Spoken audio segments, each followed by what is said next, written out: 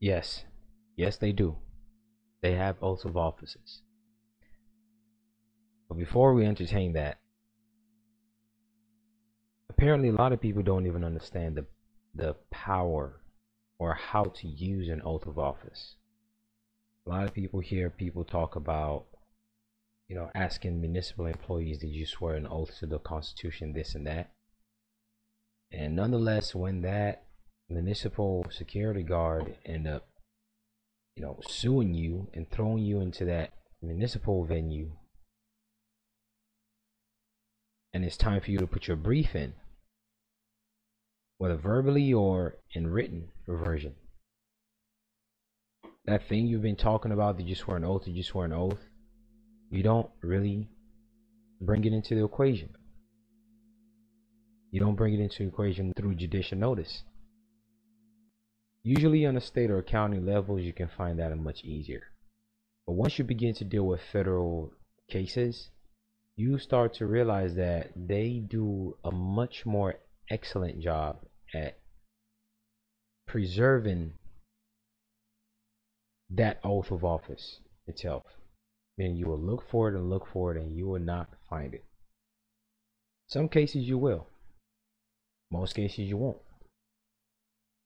But before we go there, just know that when you bring anything into any court case, the purpose is the intent of proving things beyond reasonable doubt. You say they're bound by the Constitution. Well, where's the proof of it? The proof is their oath of office. Bring a copy of it in and be a party to it by making reference to it. If you want to accept it, yes, accept it.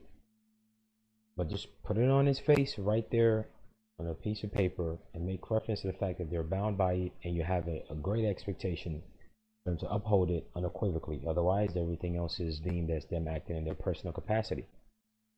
If they don't follow it as they've signed onto it, then it's reasonable and equitable to conclude that anything outside of that oath of office that I have put into material fact A1 or whatever it is, if you do anything contrary to your contract, then you've opened up the door to personal liability. Bring that in actually on its face. Take an image of that oath of office, scan it, whatever it is, and just mark it as some type of exhibit and put it in the case and put your condition to it. On a federal level, if you can't find it, simple. There's a public act that was passed by the 80th Congress, second session, June 25th, 1948. Has a lot of important things in it.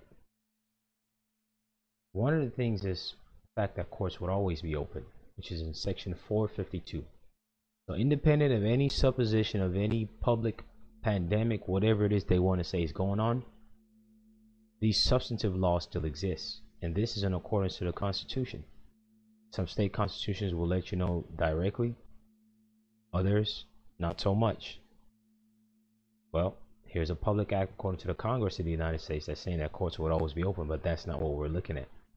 What we're looking at, though, is the oath of justice and judges, which is right after that, which is section 453. Again, this is passed by the 80th Congress, second session, section 453. Yeah, it defines the courts of the United States. So put that to use as needed, but the main focus here is this. See this verbiage right here? The fact that it is in a public law is admissible evidence, because that is the law that Congress has passed. If you look at the United States Constitution compared to the state constitutions, the United States Constitution will constantly use a verbiage: Congress shall, Congress shall not, Congress shall, Congress shall not. Well, the Congress is part of the legislative department of the government. They make the law, and the judicial department is bound by it too. Sure, they can make things that people loosely refer to as judge-made law, but in truth it's not necessarily judge-made law. It's more so decisions that's based on efficiency of enforcing laws that already exist, because they're still bound by, they don't have the power to make laws. They can do things in a manner that's harmonious with the law if there's any vagueness to it. then they can extend it and basically interpret it. But nonetheless, they're bound by what the Congress decides.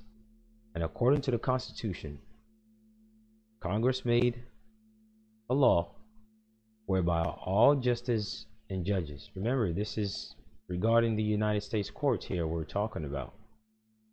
It tells you that it defines what the United States, the courts of the United States is. And this is, and within the statutized version, it's under 28 USC. And 28 USC governs the judicial aspect. So you can't find the actual oath of office of that judge, say Judge Brandon Wells, where Brandon Wells says, I do solemnly swear, blah, blah, blah, that blah, blah, blah, and then their signature to it. Well, simple as that. Make reference to this specific part of the law and take this verbiage where it says section 453, oath of justice and judges. This justice or judge of the United States shall take the following oath or affirmations before performing the duties of his office. I do solemnly swear or affirm that I will administer justice without respect to persons and do equal right to the poor and the rich, and that I will faithfully and impartially discharge and perform all the duties incumbent upon me as according to the best of my abilities and understanding, agreeably to the Constitution and laws of the United States. So help me God. If you're in federal jurisdiction, then they're using the Constitution of the United States. And the laws of the United States includes whatever other preceding bodies of agreements between any body politic in the United States also. Treaties, other parliamentary laws and international laws and whatnot.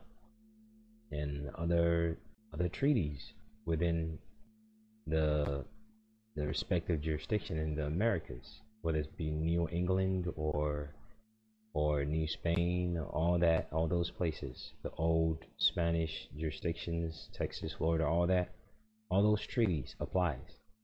But nonetheless, what you would do is you would take this specific part, you would take this specific law, you would get a specific version, a certified copy of it, then take a snippet of this specific part, make reference to it, and then name Brandon Wells. Brandon Wells is just an example, supposition that that's the name of the acting judge here in whatever federal case that you, for whatever reason, find yourself in, whether as a defendant or a plaintiff.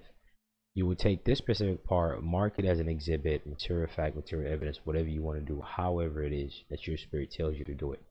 Mark it as evidence, and then say that Brandon Wells, according to, you make reference to this part of the Congress and the public law equivalent to it, you accept his oath in accordance to law.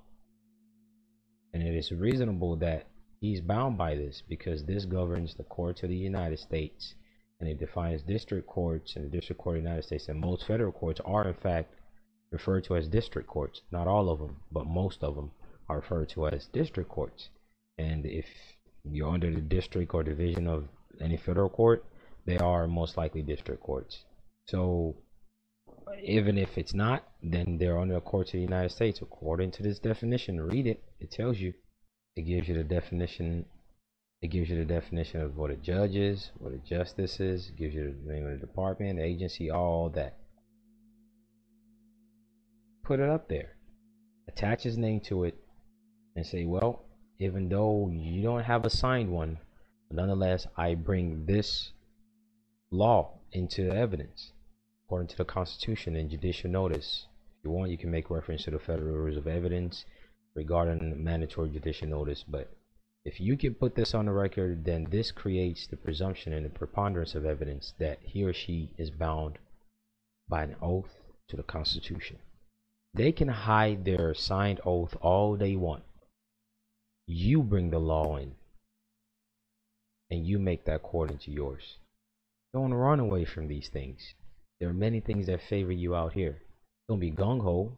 Don't just regurgitate what somebody tells you, but find the appropriate laws and just put it to use. And this is one of it.